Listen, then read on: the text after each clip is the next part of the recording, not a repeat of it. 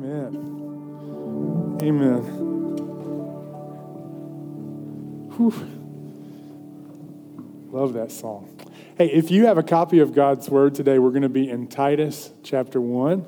So please go ahead and turn it there.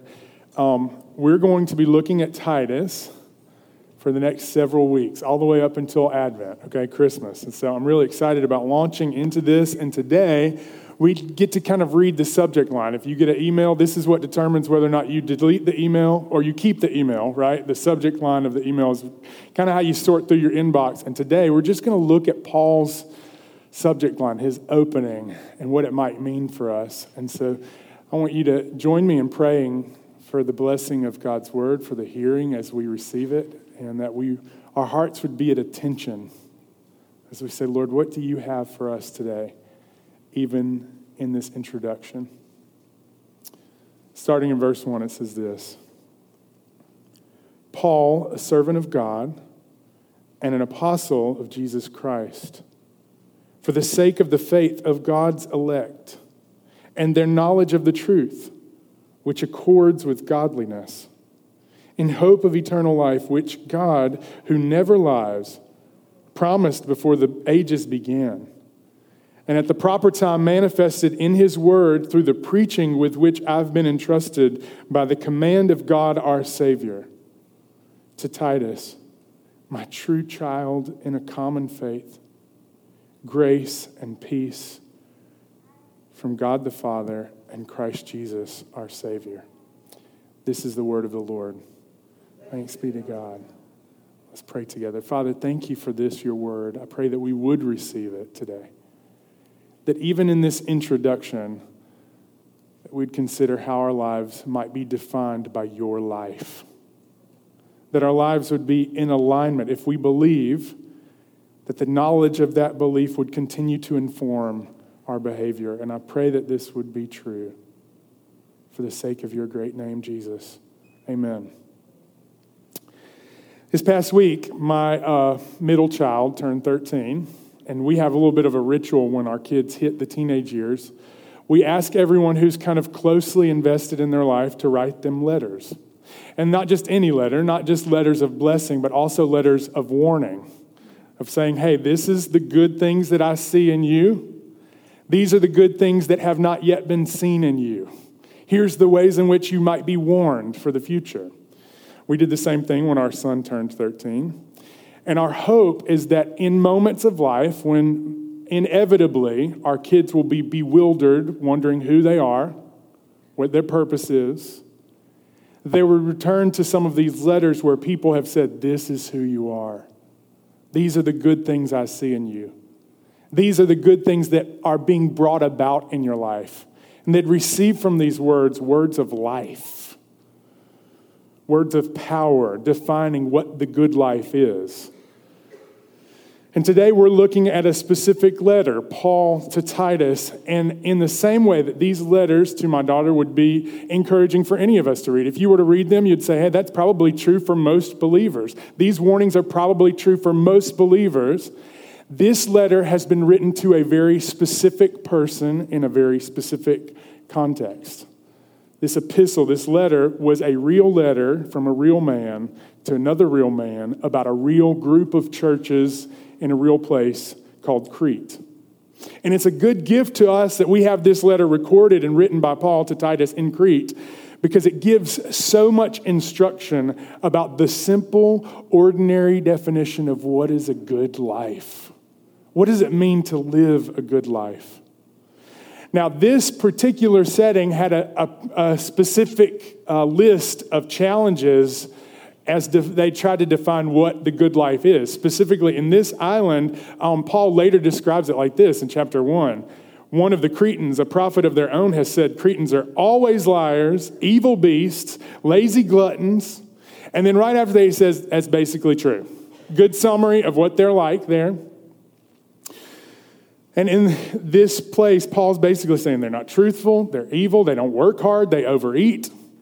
And I'm just wondering, what a picture of a place, right? Like if you were to draw a stereotype of a town and then everybody's like, yep, that basically sums it up. That's what they're like. I had the question this week, what would sum up the lifestyle of people in Jackson, or maybe even more so Northeast Jackson. What's the good life and what are the challenges to it? Here's a picture of Jackson. I just want you to imagine if God were to write a letter to us and say, in this specific context, here's the unique challenges that you have to face in your own story, and all the stories around you that are competing for what the good life is, all the different myths of what it looks like, what you ought to be pursuing. Paul is writing this letter to describe what it is in a specific context. And the theme of Titus is just that there's this link between knowing the right things about God and behaving in such a way that you actually do understand and know them. He gives instructions around church leadership, qualifications on who should lead, who shouldn't, what family dynamics should look like, a woman, a man, what their roles are in the home, how we should relate to one another, to our bosses, to older people, younger people, how we should relate to government. And underneath all of these instructions is this desire, this exhortation that our lives would be in alignment with God's good design. What does it look like for us to live in alignment with the plumb lines of who God is and how He's created the world to work? Now, if this subject line of the text, okay, this introduction were to give you kind of an overview, I think he kind of gets into, here's what I'm going to talk about in this, okay? And I want to kind of give you an overview of what we're going to see in this text. First, Paul's identity, then his purpose, Paul's protege, Timothy, and what we might learn about him, and then lastly, Paul's blessing, this initial greeting that just speaks a good word, a benediction at the very beginning. So let's ask the Lord to continue to speak to us, starting with Paul's identity. Verse 1, it says, Paul, a servant of God and an apostle of Jesus Christ. He's answering the question, who are you receiving this letter from? And he knows who he is. And he answers the question first with this, I'm a servant of God. He has 4 things here. First, I'm a servant. What a great way to think about oneself. And in fact, every person who belongs to God, this is true about us. Every person in the room, that we belong to him with great purpose. And Paul understood this purpose. He thought about the prophets who had come before him. They all had thought of themselves as servants, and he sees himself in this great line of men who would speak about the true things of God. His service was not always the case because initially he was opposed to the church. I want you to think about what it meant for Paul to say, I'm a servant of God. Now, he always thought that he was a servant, but initially he thought it would serve God more to revile everyone who would believe, to work against them, to persecute the church. And God had completely changed not only his perspective, but his entire life, reorienting from trying to destroy the work of God, but to trying to build up the work of God. What a great testimony that God can take the most oppositional, the most antagonistic person to the gospel and to his work, and then bring him to himself and say, now you're going to be my servant. Now, this is actually true for everyone who believes. He takes all of the ways that we're resistant and he converts us into his servant. Most importantly, he saw that his role of serving the church was one that's under authority. And he's going to see that later, that he's been entrusted and commanded. He sees himself as a servant. Paul isn't cooking up the dishes for this group of people, okay? He's not saying, here's what I'd like to serve you. No, he's bringing to the table what God has given him to bring to the table. And then he talks about his authority, okay? So he's not just a servant. He comes with humility under God's authority, but he's also an agent of God's authority. He spoke with a kind of authority that's not passed down through apostolic succession. He spoke as an apostle, one who had seen Jesus, been completely changed by Jesus, and his testimony becomes the foundation of the church that's being built up. It's a unique gifting, a unique kind of authority. And for us, the only way that we would have this kind of authority is to speak the words of the apostles to one another. That's why he could say, follow me as I follow Christ. Why he later would say, I've been entrusted to preach this message. Let's go ahead and look at it in verse 3. He says, at the proper time, that's Jesus manifested in his word through the preaching, with which I've been entrusted by the command of God our Savior. So first he sees himself as a servant, he sees himself with authority, and he sees himself as being entrusted with something unique. He's saying the ability to reveal the things of God through his words is only because he's been given this privilege to declare the truth of God to those who would hear. He's been entrusted with it. And lastly, he's commanded by God. He has this incredible sense of purpose in his ministry because he's coming with God's own voice for the people. He's saying, I've been commanded to do this. I'm not telling myself to come and tell you about the things of God and the knowledge of him. I've been commanded by someone else to bring this authoritative word about who you are and who God is and how he works. There's a sense of purpose and zeal in all of Paul's ministry that's not absent here. It's present because he's receiving this gift from the Father. He saw himself as a servant to God, not to himself. An apostle, a unique ambassador to establish the churches, proclaiming the message that he's been entrusted with and commanded to proclaim.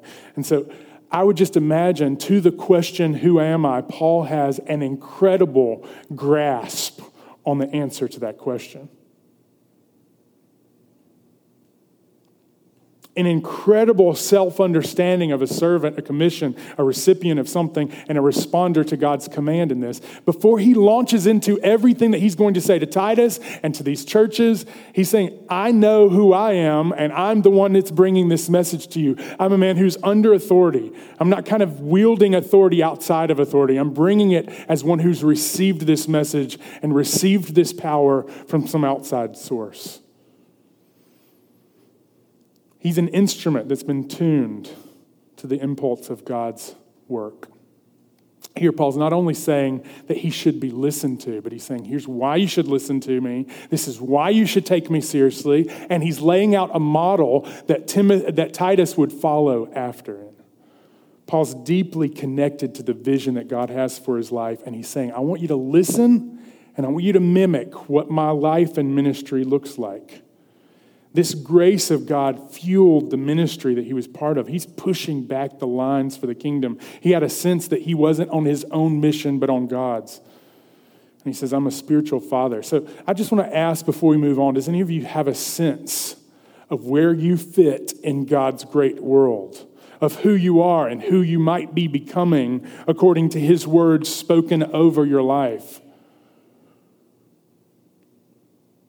For Paul, he not only was somebody who was called forth from the dead to life, from opposition to favor and servanthood, he knew what God had given him to do. He'd been entrusted with this command to speak, not from this place of wanting to belong, but to speak belonging so completely to those who belong to Christ.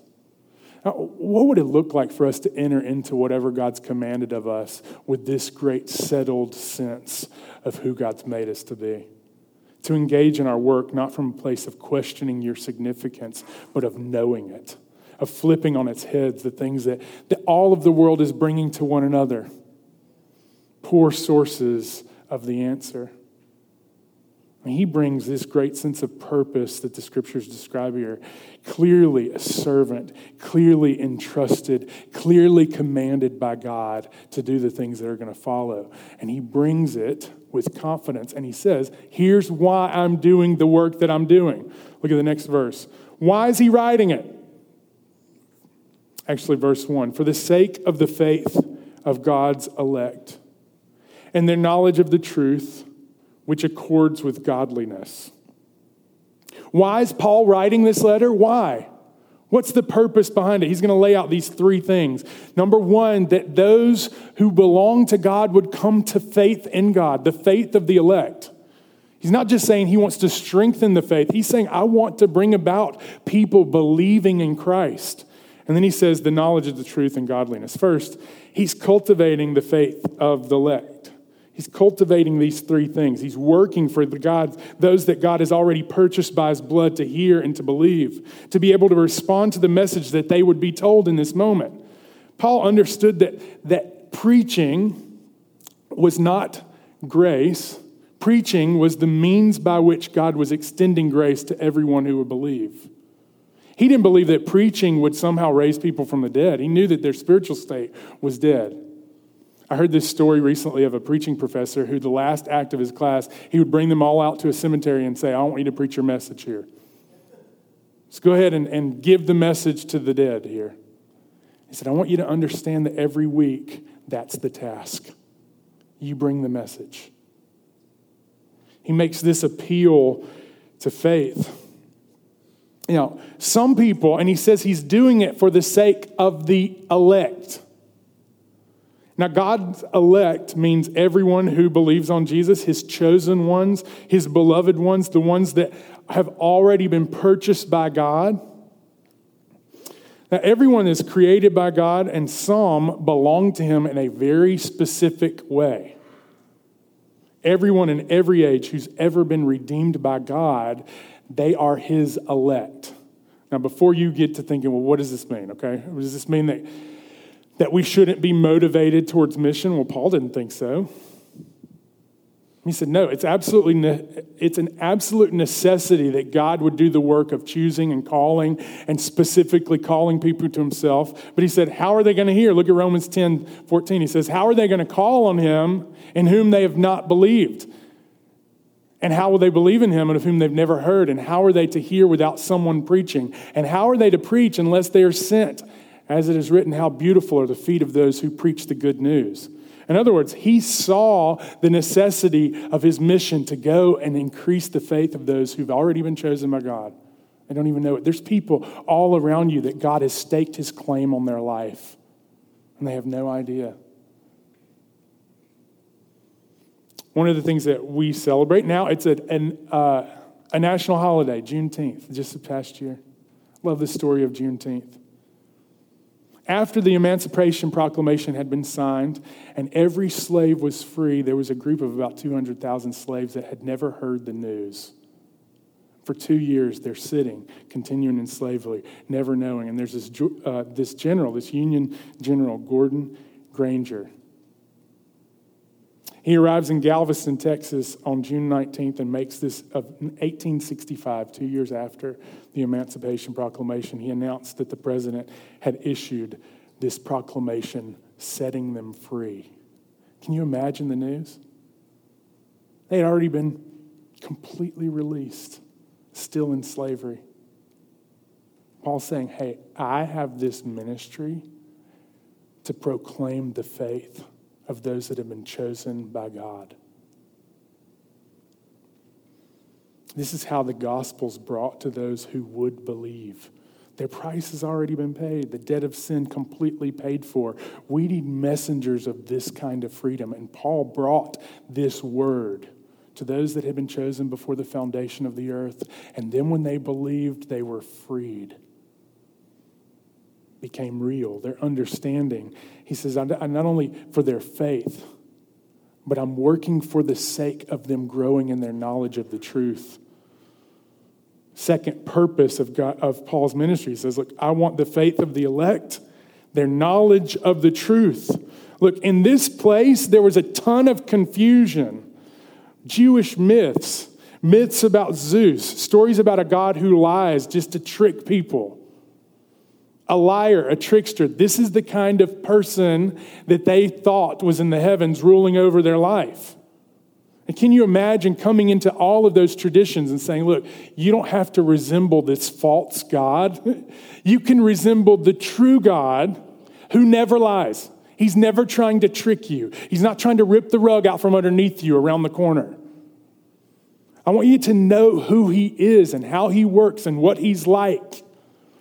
And in many ways, our faith is fatigued and small because our knowledge of God hasn't moved from just belief to understanding. Saying this is what he actually is like, to fill our minds with thinking. A.W. Tozer says, the Christian is strong or weak depending on how closely he has cultivated the knowledge of God. He goes on to say, Paul was anything but an advocate for once done automatic school of Christianity. He devoted his whole life to the art of knowing Christ.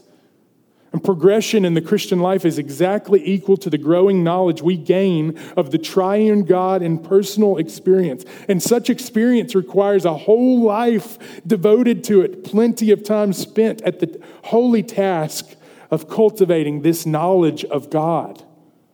His purpose wasn't just that people would come to faith and believe. His purpose was that they would grow in the depths and understanding of the truth. In his last piece of this puzzle, he says, look, I don't just want you to come to faith and the knowledge of truth. I want lives that accord with godliness. This third piece of the puzzle, he wants to cultivate a group of people that not only know the Lord and are growing in their depth of understanding of the Lord, but lives that are in alignment with his truth. Unity between the knowledge of the truth and the behavior of holiness.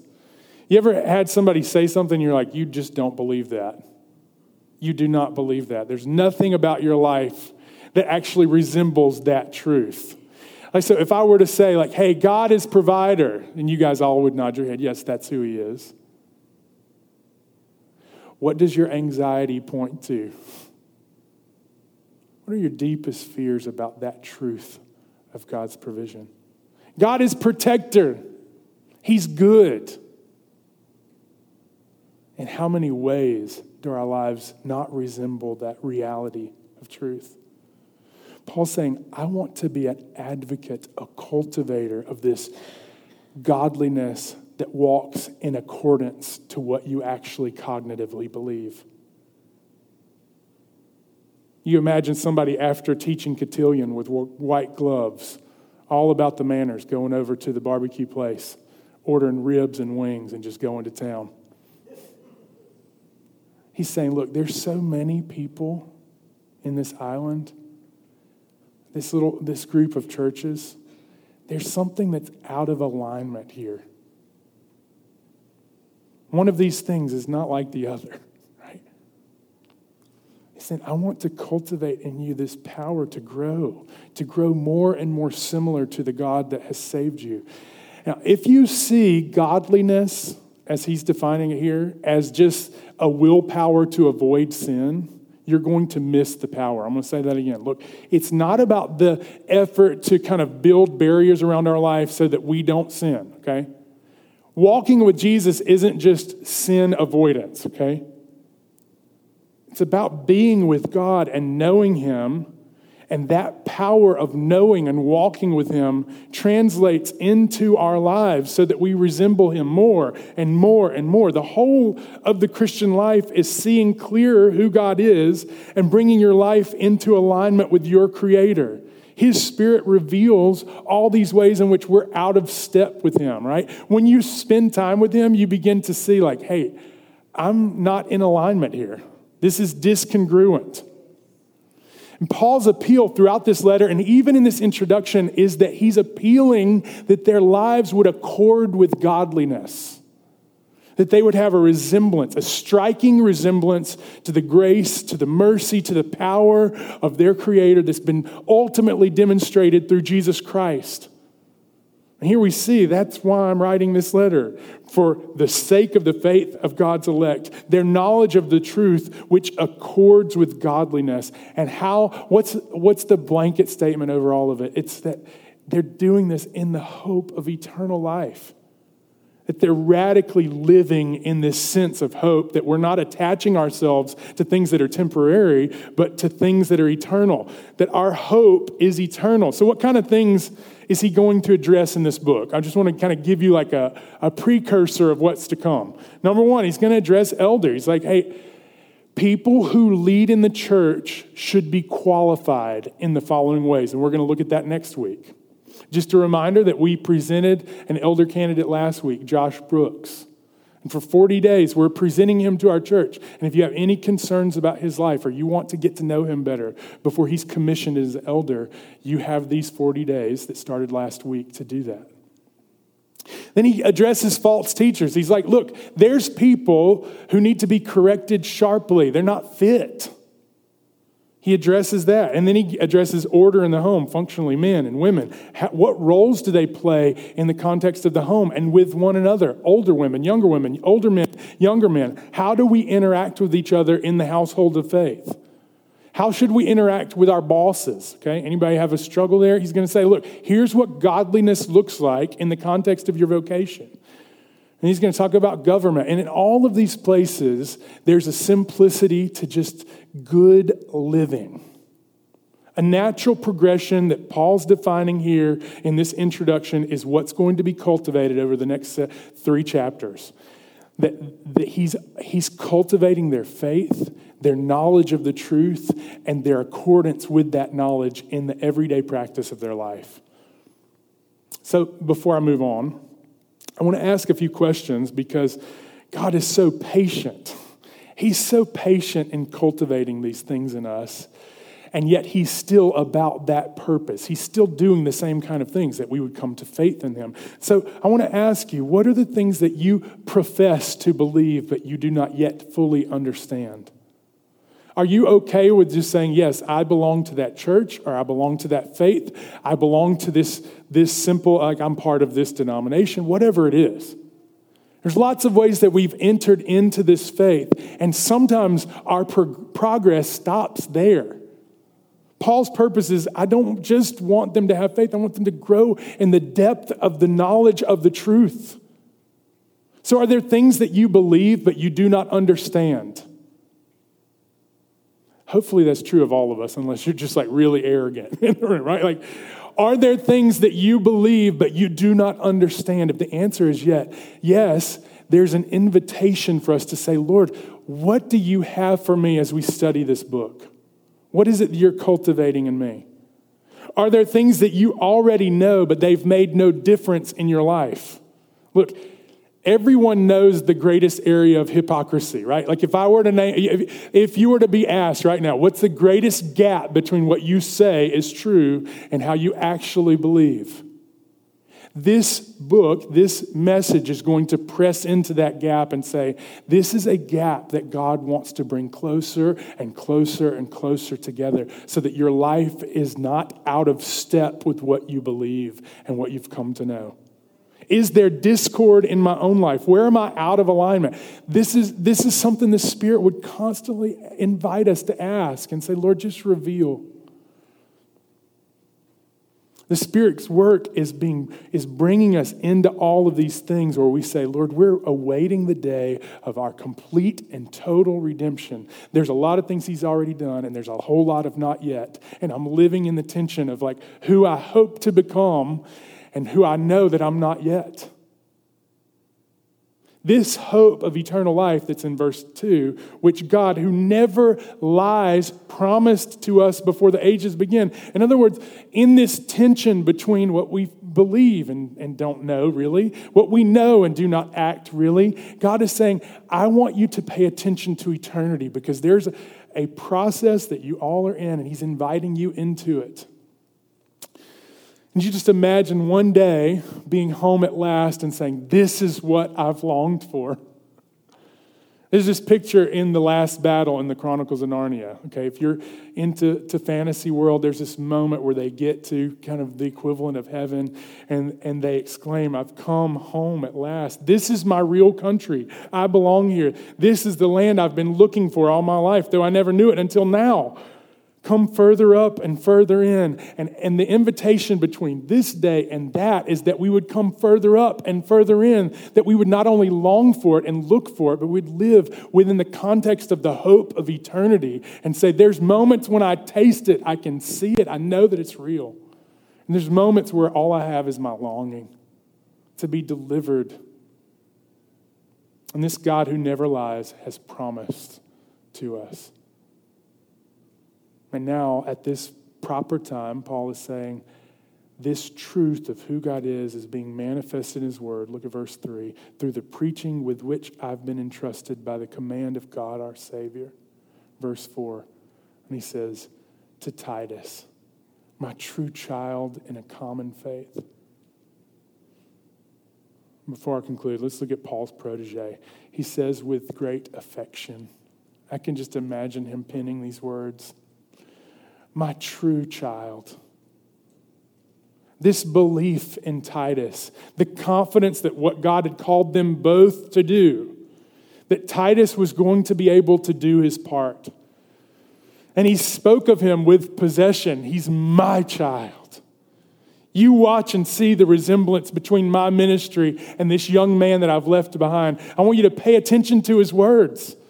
Look and see the resemblance. Look, there's moments when you want to see a resemblance in your child, right? And sometimes you're like, oh, that looks like me, and it's not the resemblance that you want to see. Paul is looking and saying, this is my true child. He possesses the same kind of calling and authority and power that I left him there to do. Now, you can imagine Titus being left behind, right? At some point, if I'm Titus, I'm like, look, these people are a mess. This is super messy. I'm not sure if I'm cut out for this kind of crazy people that are, they are wild.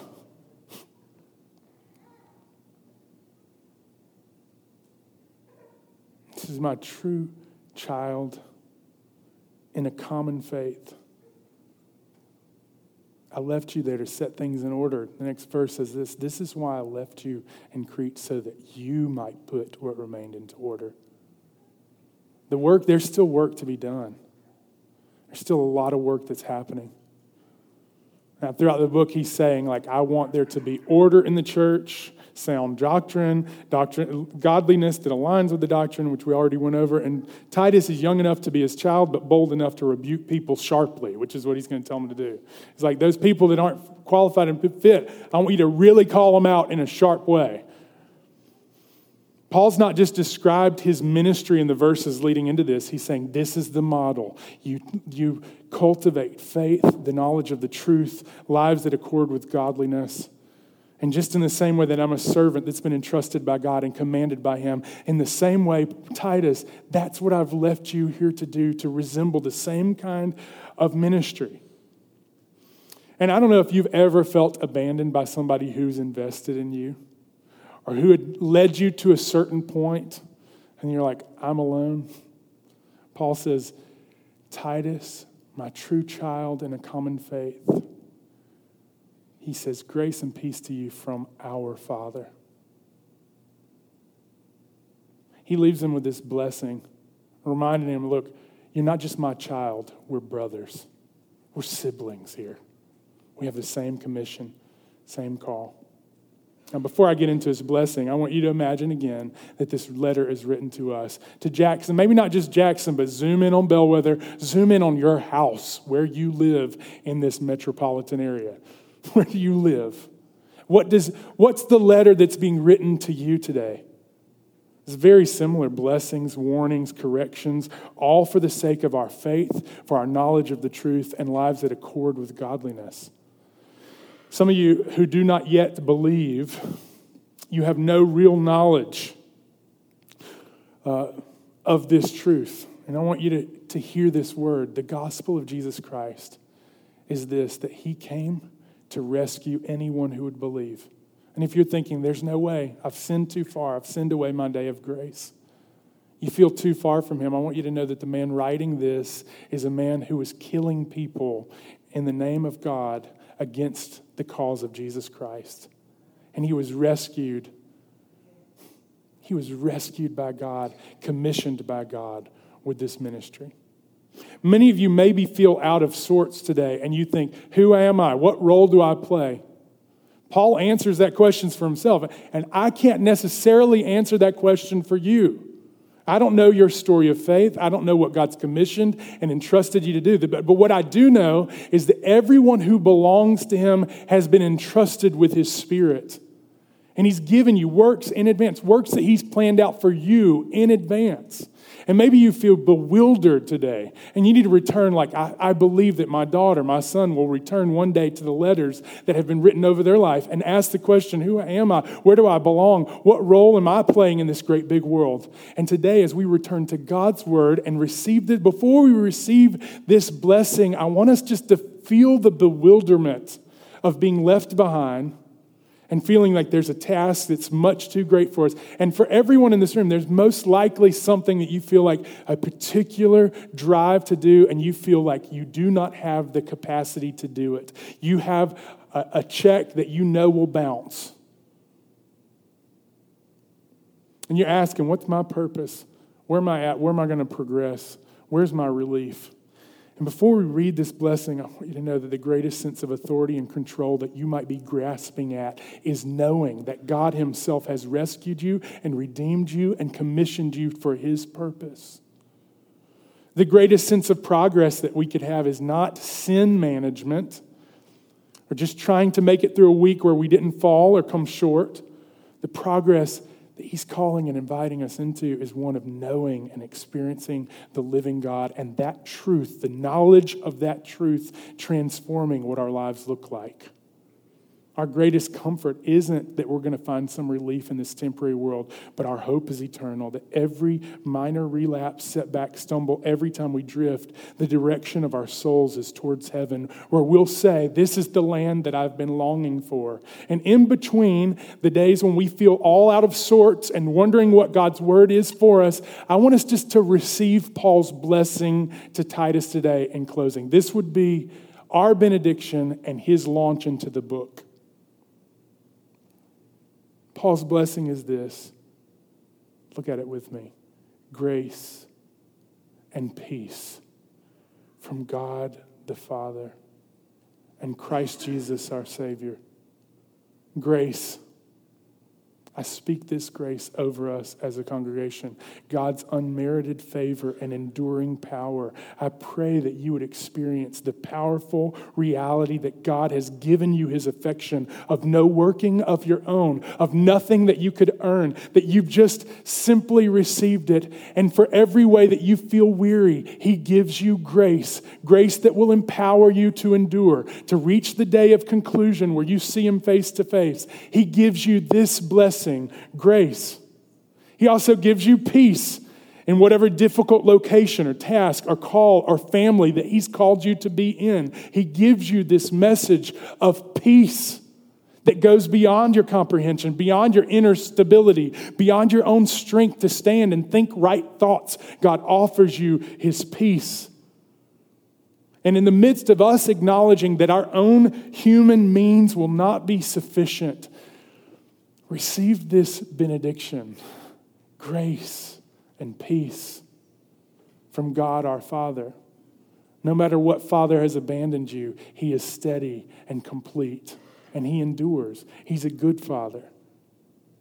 Even as Paul had left Titus as a spiritual father, he's saying, you are not fatherless in this place. The task that you've been called to, you have a father who's with you, who endures. Grace and peace from God our Father and from Christ our Savior. Listen, if you're trusting in him today, if you're wondering, am I one of those elect? Listen, if you're trusting in him, if he's your only hope, that's a good sign that you're one of those that belong to him. Christ is your Savior. He's the one who paid the ultimate price for our sin, who accomplished all that it took to save us, who conquered even death in our place, and then offers that kind of strength and life to you. He's the one who promised, and he is not a liar. He's not a trickster. He's not waiting to rip the rug out from underneath you when things get too hard or get too tough. He's working all things together for the good of those who love him, who are called according to his purpose. He's still working these things out in you. It's incomplete, and we long for a day when you say, all together, this is what we were waiting for. This is the moment when this is the life that we were made for. And in between this day and that, grace and peace from God our Father and Christ Jesus our Savior. May it be so. Would you pray with me? Father, thank you for this, your word, just an introduction to this book. Lord, we so desperately need you. The funds are insufficient to the call, but you have a supply that goes beyond our personal means. You have such a great supply. And so today, as we remember these words that Paul wrote to Titus, that we would receive the same kind of affirmations of being children of yours.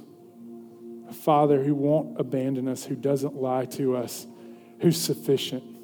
I pray that this would be something we could receive today as we come to communion. That we'd be reminded of your sufficiency and your supply. We turn our eyes upon you, the author and finisher of our faith. Everyone who's been begun in this room, you will bring it about to completion. And I pray that we would be comforted by that truth today. In Jesus' beautiful name, I pray. Amen.